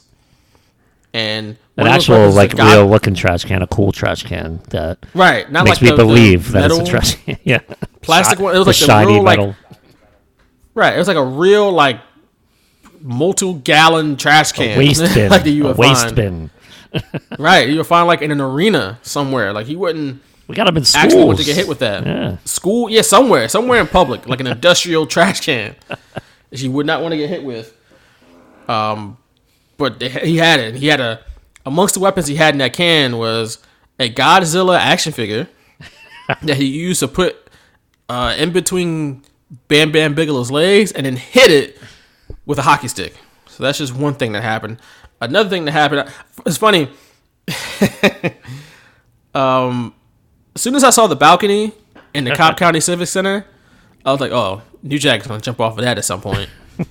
And then, lo and behold, they fight into the stands, and New Jack just finds his way up those steps and up that balcony, and then grabbed a guitar. I was like, oh, what's going to happen here? Yeah. And he jumps off with the guitar and hits Bam Bam Bigelow over the head with it. Which seemed like, doesn't seem very logical to do. You could have just hit him over the head while your feet on the ground. But yeah. I guess 20 feet up. all the way up to the top. And hurt himself probably in the midst of that. I think he really knocked himself out. Or definitely, because he wasn't the first one up. No, the match pretty much ended after that. Like, Bam Bam put him in the ring, put him in the pile driver, the greetings from Asbury Park, and then won the match. And New Jack didn't stand on his feet the rest of the Like, people came out to check on him. Yeah. Bam Bam threw the big ass trash can on top of him anyway. And that was the end of the match. So yeah, that was kind of an abrupt end to that match. Yeah, especially because New Jack was the last one to do a high impact move, and then I guess he knocked himself out. I think he even admitted at some point he might have been high during that match. So I'm sure that jump and fall did not help him at all. It didn't look like it. There was a lot of people that rushed to him after the match. Yeah. So something must have been wrong. Like, they had to know even before that. So why even let him go out there? I just don't. ECW wasn't, known for that type of stuff. I don't think really any wrestling company was. There were certain things they wouldn't allow happen, but they kind of let just guys go out there, even if they didn't deem they were kind of like 100% too. So it was just kind of weird. The whole situation was just weird to me. Yeah, but this is also the same promotion that had the 16-year-old kid go out there, unbeknownst to everyone who they thought it was of age. Yeah, but he lied to us. Like, well, then do your due diligence, man. Like, get another, not just like an ID. Like, I don't know. It was a very weird time back then when it comes to pro wrestling. Yeah. But moving on from that, we got a video recap of the Dudley Boys, Tommy Dreamer, Sandman rivalry. Which, a lot of chair shots to the head, a lot of Singapore canes to the face, a lot of violence, which is what you would expect. This is ECW after all. We get the whole Dudley family in the ring. We got Bubba Ray, Devon, Sign Guy, Big Dick Dudley, and Joel Gertner, who's about to go into a spiel, minus Spike Dudley. I should mention they didn't have Spike Dudley with him because they had already shunned Spike Dudley from the family by this point. But Joel Gertner's about to go into his whole shtick, his whole spiel, and then he gets cut off by the Sandman in his generic rock music at this point on the streaming services. But it was also obviously Metallica, Into the Sandman. He comes out, fans go crazy because Sandman's entrance was like pretty much worth the price of admission alone for a lot of ECW shows. But the story here is that Sandman was sent to the hospital by the Dudleys, and was thus less than 100% for this match. So you see him kind of got like a crook in his neck or something like that. He's kind of gingerly cracking open the beers and chugging it slowly, not, in 2 seconds flat like he usually did. But this was like one of the longest entrances I've ever seen. Like I feel like he went like around the entire ring cracking open beers and taking drags with that damn cigarette.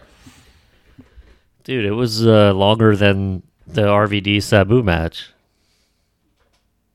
That went 30 minutes. I was just waiting. I was like, all right, let's go. I forgot how long this was. Was Sandman's entrances always that long? I mean, I feel like I know his entrances again were like a major part of his act. Like that was people got into his entrance. They were pretty long, but then you add in Tommy Dreamer and Beulah and them doing their thing. You just added to it. It's like, come on. And I even wrote Sandman looks hurt as hell because the way he was walking gingerly, like you said, it was just like I was almost thinking to myself, if he's legit hurt, like why is he wrestling now? Like, geez, like come on. Hey, man. But it could have been storyline, but at the same time, he probably was really hurting too, like a lot of those guys were. You gotta get paid, man. Yeah. If you don't work, you don't get paid. That's how it be. Mm-hmm. But regardless of the fact that he was injured, he still was throwing tables in people's faces, brought a steel guardrail into the ring. But it worked against him, that guardrail, because he tried to throw Bubba into it, but he reversed it and threw Sandman into it. Problem was, Sandman was really hurt, a big hurt, I guess, in storyline, and stayed down and got stretchered out of the ring in the neck brace. Like, took one bump and was like, nope, done. Body gave up on him. So now, Tommy Dreamer is all by his lonesome, fighting off both Bubba Ray and Devon. They crotch him on the guardrail and then hit him with a concerto before anyone knew where that even was. So, turns out they were the innovators of the chairs, not Edge and Christian. Yeah. Yep. As well as the tables, for the Dudley boys. So, but eventually, like I mentioned earlier, little Spike Dudley, who was shunned from the family, comes out to help Tommy Dreamer. But Big Dick Dudley takes care of him pretty quickly. I didn't know his finish was called Total Penetration, which is just like, okay, all right, okay. Have mercy. Big Dick Dudley, Total Penetration. Get it? Yep. But Beulah gets in the ring. It's Sign Guy Dudley with a DDT. So stuff is just happening all over the place. Yeah. And then, from the hospital, I guess, or from the back, off his stretcher comes Sandman with a neck brace around his neck. With a brace around his neck, I should say. Not a neck brace around his neck. That sounds stupid. But you're not wrong. I'm not wrong, but it sounds dumb.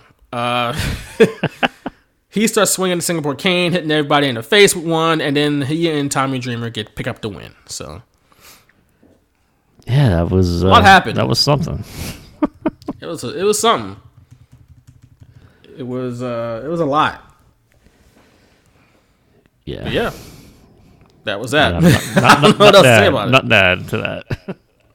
Yeah.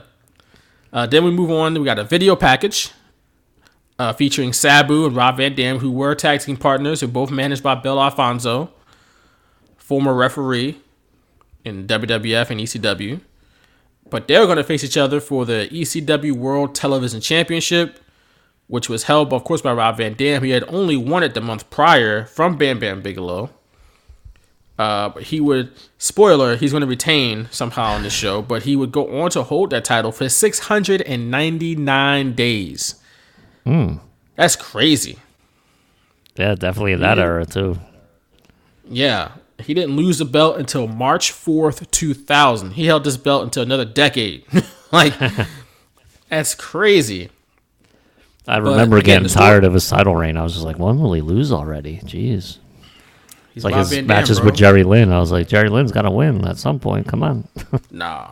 You got to hold the belt for almost 700 days. Yeah. But the story here, again, is that Bill Alfonso manages both Rob Van Dam and Sabu, so he's kind of supposed to be, like, impartial here. He even got his crooked ref, Jeff Jones, to be the referee. But this is what I noticed is, like, when we see the promo with Bill Alfonso and he's holding the television title. Yeah. And I was like, damn, I forgot that the TV title in ECW looked just like the WWF title. Yeah, it was.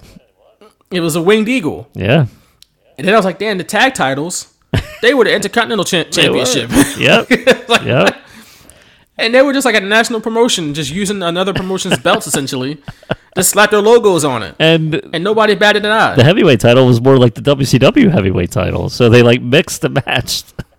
Right. And that the ECW one that Shane Douglas had reminded me of the big gold belt in WCW. That it just kind of reminded me of that. It wasn't exactly a copy, but the TV title and the tag titles were exact copies. They were. And it's funny. They eventually did change the titles over and have their own titles. But at this point, they did not. Those tag titles look just like where they were, the Intercontinental titles. Yep. There's two of them. Same for the TV title. They made the heavyweight title the TV title for some reason. It was weird. It's really weird. Paul was like, "Can I do this, Vince?" He was like, "Sure." Right, or he said no, and Paul did it anyway. Right. Maybe Vince didn't even know. He just like, whatever. I don't care. Just give me your talent. You can do whatever you want. Yeah. But this match was a lot of... For one, it went 30 minutes, which I think is the longest match on the show. Yeah. I felt like it went on for forever. I don't know if Sabu matches should last 30 minutes. Because you're going to get a lot of him jumping off ropes, springboarding, and falling. A lot of that. And once you see it 4 or 5 times of him like messing up or not quite getting it right, like, oh, maybe we shouldn't have him do 30-minute matches. Maybe like 10, 15-minute matches. Because this match was okay. Especially with all the botches that we saw. That's what I'm saying. So like, you see, if he wrestles for too long, he's going to botch at some point because it's just taking too many chances. Yeah. He's going to do it. He'll do it a couple times in a shorter match. They gave him 30 minutes here. So, this match was... I know ECW had contracts, but how did RVD not get signed at this point by WCW or WWF? That always boggles my mind.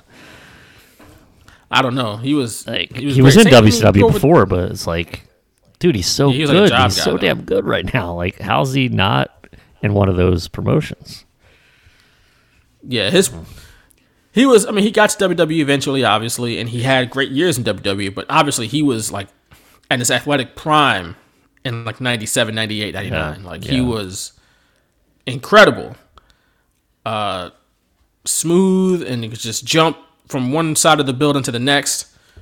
Like I said, he said, he was the whole effing show. He really was. Like, he really was. Watched ECW before Rob Van Dam. Like, it was a gimmick, but at the same time, he didn't lie. He wasn't a heel lying. Right. Like, he was telling the truth. And there's no... you see why he was like kind of the featured guy from ECW when he went to WWE and like that invasion stuff.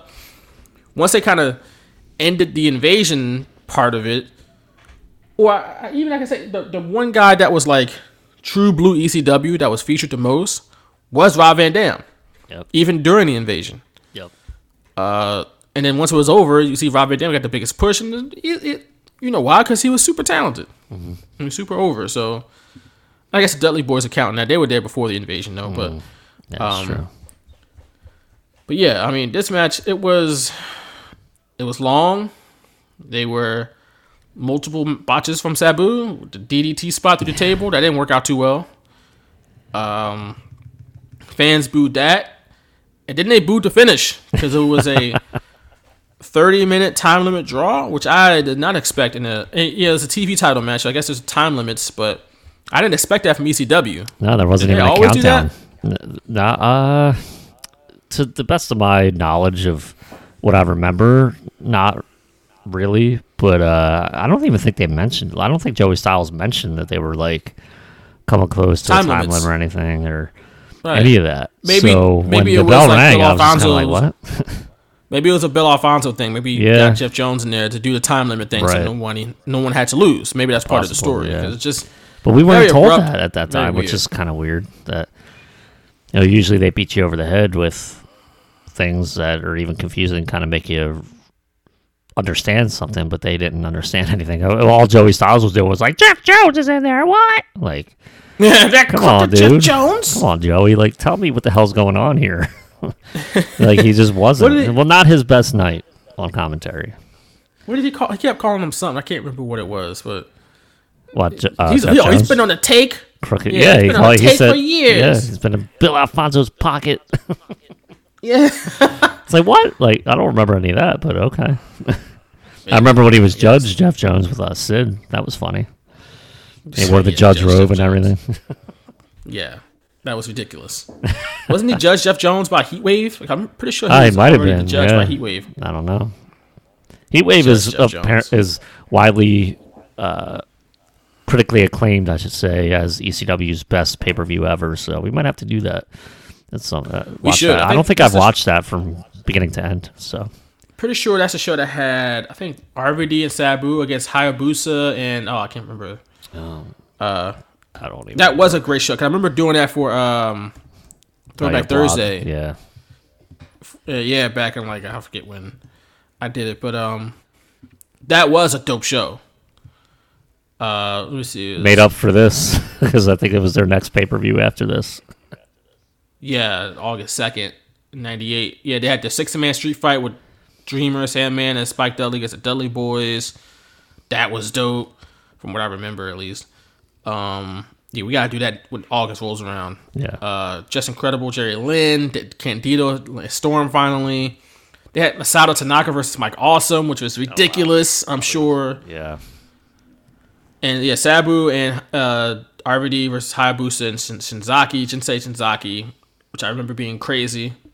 Taz and Bam Bam, and then the 6-man was the main event for some reason. I don't know why that was the main event, but yeah, I think Shane Douglas was nursing his injuries by this point. Yeah, yeah, he didn't if I remember, he get was back on, in the ring till the fall. Yeah, he didn't come back to November or something like that. November to Remember, I think. Either way, I think he was on commentary or they interviewed him at some point during that show. Which is funny because he was on commentary to the previous year for a little bit. So whenever he was injured, he just went to commentary. It makes sense. He was a good talker. Yeah. It makes sense. So yeah, we got this finish here. The fans wanted 5 more minutes. That didn't happen. 30-minute time limit draw. Why would you want 5 more minutes of that? Yeah, that I remember thinking back then how great that match was. Because in my mind, every draw must be a great match. But watching it for this podcast, it was not good. I was not feeling it. No, it just was oddly paced, and it was just weird. Sabu, I'll tell you this, give it this much. Sabu would pretty much do anything. He would just make stuff up and look like on the fly. He would just. It wasn't like he would. There was planned spots that made sense. He was just RVD was standing in the crowd next to the guardrail. He just springboarded onto him for some reason. I was just what? Yeah. It didn't even make sense. I'm pretty sure he hit his face in the guardrail. When he did that, it's just he would just do anything in there. And I guess that's part of his gimmick. He was a suicidal, genocidal, homicidal, and all that. Sabu, but he would just whatever came to his mind. It looked like he would just do it. It's crazy. I was thinking about now. Didn't he have a SummerSlam match against John Cena? At one point? Yeah, that was.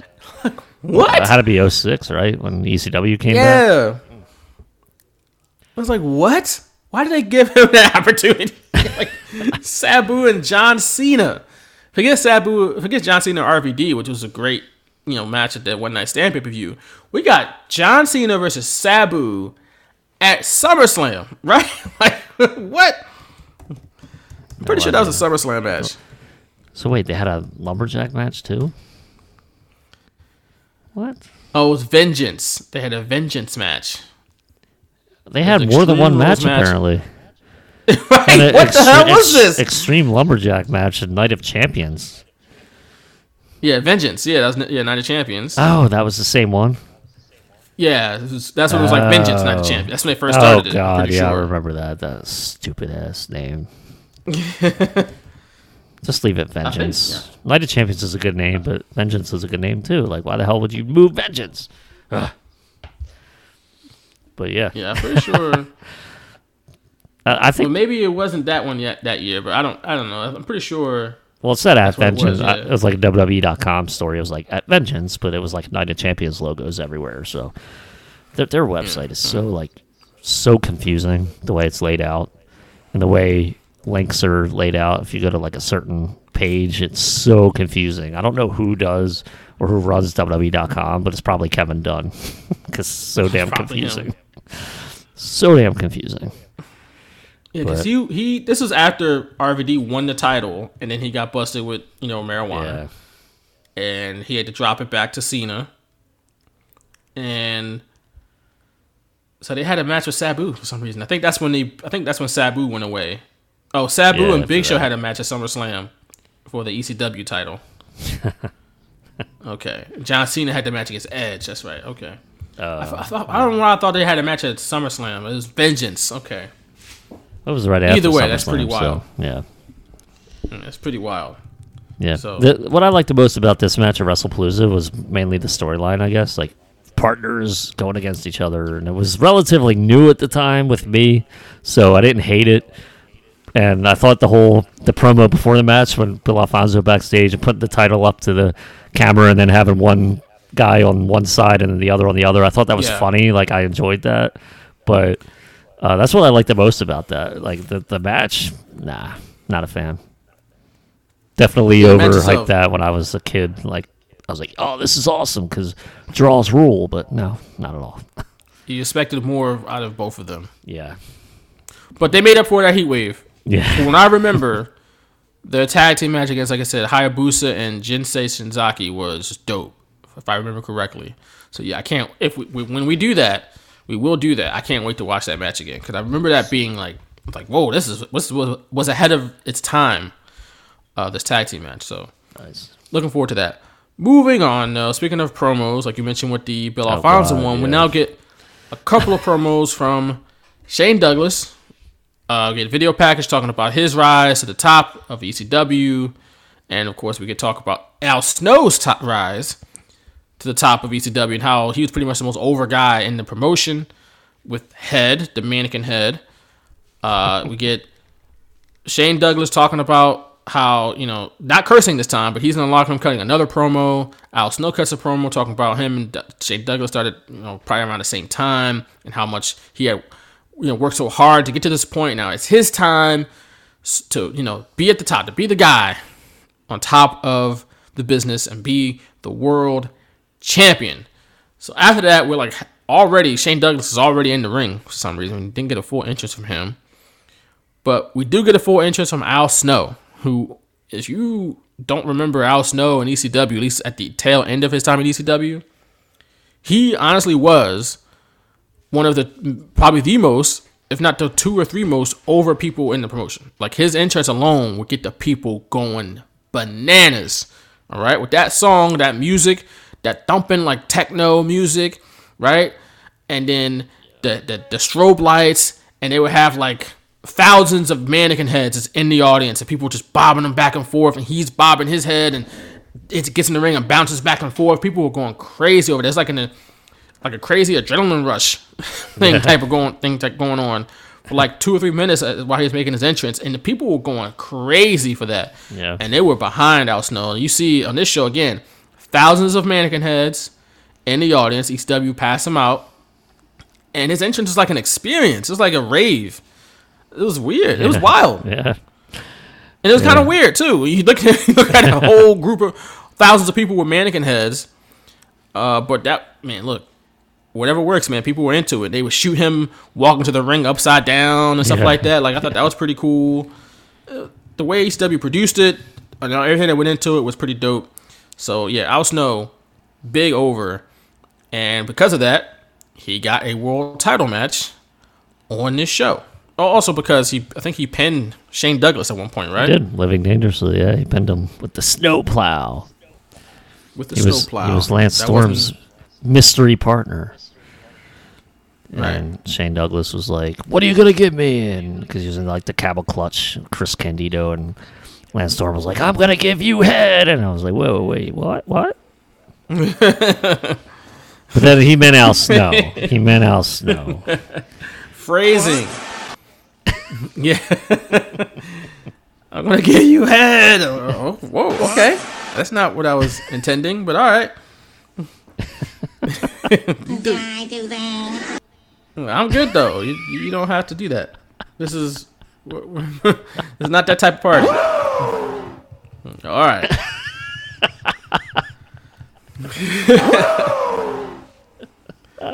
So this match, I don't really have much to speak of from this match, besides the fact that the last 2 minutes were kind of bizarre.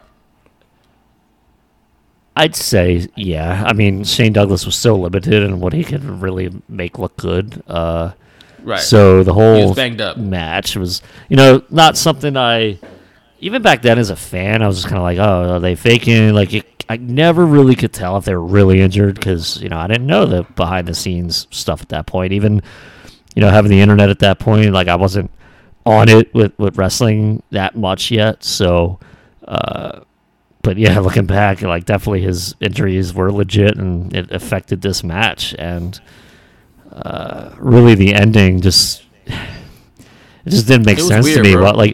They didn't even pan I remember they were in the aisleway fighting, and then you see all the wrestlers there, and I was like, what the hell is going on? And then Joey Styles finally says something but why are they out here? Why? And then Shane Douglas counters a sunset flip from Al Snow. Counters Al Snow sunset flip. A botched one where he landed 5 feet away from him, so Douglas had to backtrack. Yeah. That could have been better, yes. But he countered it, pins Al Snow, fans are upset.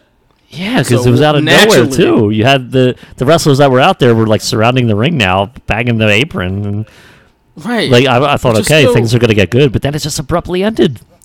Did this story call for the whole locker room to be out there? No, because no one gave a crap. No one. It wasn't a match that was built the greatest wrestling match ever. Not everybody had an opinion on it. We didn't. Nobody had an opinion on it except right. And Shane they Douglas interviewed the other wrestlers. Yeah, I can't wait to see this match. This match has been months in the making. You know what I'm saying? The franchise versus Al Snow. This is big for ECW. Nothing like that throughout the show at least. No. So they're all out there. Like you said, Shane Douglas wins abruptly, and then the fans, because they're upset, instead of throwing trash in the ring, they just threw all the mannequin heads in the ring. That's funny. It was the weirdest looking wrestling riot of all time. Instead of the chairs or the trash, mannequin heads just came flying into the ring, and then amongst the mannequin heads, the wrestlers piled into the ring too. That was surrounding the ring. They get into the ring, and it's what's happening? Is everybody about to fight? What's going on here? And then they hoisted both Douglas and Al Snow on their shoulders and had them shake hands in the air hey, yeah, good match. It's wait a minute, man. Hold up. Will you stop? All right. Shane Douglas, I'm sure this is probably one of his last matches before he went away, because he was hurt. Fair enough, he gets some respect on his way out. But why did they act like this was the greatest match that's ever happened in wrestling? To the point that both men and all the wrestlers had this admiration for each other. Also, this is Extreme Championship Wrestling. That's not what this is about. What the hell was this ending, bro? I don't understand. I don't understand this at all. What? No, I don't either. And it wasn't oh yeah, you are my respect type thing. It was weird because the match was 13 minutes. Yeah, it was a 35-minute classic. You know what other match was 13 minutes? Pinfalls. Kurt Angle versus Samoa Joe and TNA. Their first match was 13 some minutes, but that was high intensity at all times. That was a classic though. Yeah. All right. It was not this. It was not this at all. Why didn't they do that for Kurt Angle and Samoa Joe? Well, how did the locker room come out and hoist them on their shoulders? Right. This was clunky. The ending was bungled, and then we get this weird haphazard handshake, and while they're being hoisted up by wrestlers. I didn't understand that. not at all. I didn't understand it either. Too bad. Too bad it like went off the air like right away. I don't even think Joey Styles could like make it make sense. Like I said, he had an off night. I wasn't a fan of his commentary all night. He could have easily helped the situation and just didn't. He could have been like, "That's a sign of respect," blah blah blah. Like, but why? Exactly. Like he would have to come up with that. I have no idea. Yeah, I couldn't tell you what would make sense at this point. I didn't get it. At least ECW made up for with Heat Wave. Again, Heat Wave was, from what I remember, a much more fun show to watch and look back on. Yeah. So we got to do that. And this was your first viewing of WrestlePalooza, right? From what I can, yeah, because I've watched Living Dangerously, but I feel like I have watched this show before. Maybe I watched certain bits and pieces. I feel like I've watched Shane Douglas and Al Snow before, and I feel like I watched a New Jack Bam Bam Bigelow match before. But I know I didn't watch like the Candido Lance Storm tag team match, or the Rob Van Dam Sabu match, which was a disappointment, in my opinion. Definitely watched Living Dangerously though, with Bam Bam and Taz. And I can't remember what else was on that show, but that show was definitely in Asbury Park. Do recall that. And but it's just this show was weird. Yep. ECW's definitely had better shows. I've seen better shows from ECW. This was an odd one, and maybe I don't know. Like I said, they built on some things that we saw the blow off of at Heatwave eventually. So maybe they were like still building things there, but when you only do like 4 or 5 pay-per-views a year, I don't know if there's time for like the bridge shows where you're still building the Lance Storm, Candido thing, and which they blew off at Heatwave, and the Taz Bam Bam Bigelow match, which we got at Heatwave, and I don't know, it's just odd. So yeah, it's a very odd show. Agreed. It's just that energy and that adrenaline rush that you usually get from a big ECW show. Oh yeah, not there. I just didn't feel it here. Just the energy wasn't there, and I was suspecting it because I've seen ECW shows in the past, and you mentioned it. The crowd wasn't that hot. There's definitely been hotter crowds, like that one at Living Dangerously. That helps when Bam Bam is the hometown guy, but like obviously ECW arena crowds are super hot, but like. Just that energy just wasn't there. I don't know. Now, if I had to give it a grade, I'd probably give it like a C-, D+, maybe. This was not the best show for us to have our first ECW deep dive on. It was not. Luckily, it goes up from here. So yes. I mean, maybe even in the ECW 2000s, there were probably better shows. So. I guess they didn't have better talent. I know that. No. When you got Taz is gone, Dudley Boys are gone, now Snow is gone. I think Shane Douglas is back in WCW. Cause he was with the Radicals. He was before they left WCW. He was with those guys. And they left him behind. They left him hanging. And like, see ya. See ya, Dean. Right. See ya, dynamic dude. That is saucy. They left him behind. But so Shane Douglas is gone. Who else was gone? Mike Awesome was gone. Like they didn't have him. There's a lot of people that wasn't there. Sandman by went. That point, so hardcore. Well, he was hardcore hack. He went. Bam Bam went. Mikey Whipwreck went to WCW. It was like crazy. Yeah. Terry Funk. They were all gone. Terry Funk was gone by this point. He was in WWF anyway, so he's Chainsaw Charlie. That's true. But still, all the mainstays were gone. I think Spike Dudley was in WWE by this point. Or maybe you just started. Maybe in 2000, that's to say. That's not 98. 2000. Man. All that. And they had Just Incredible. They had Rhino.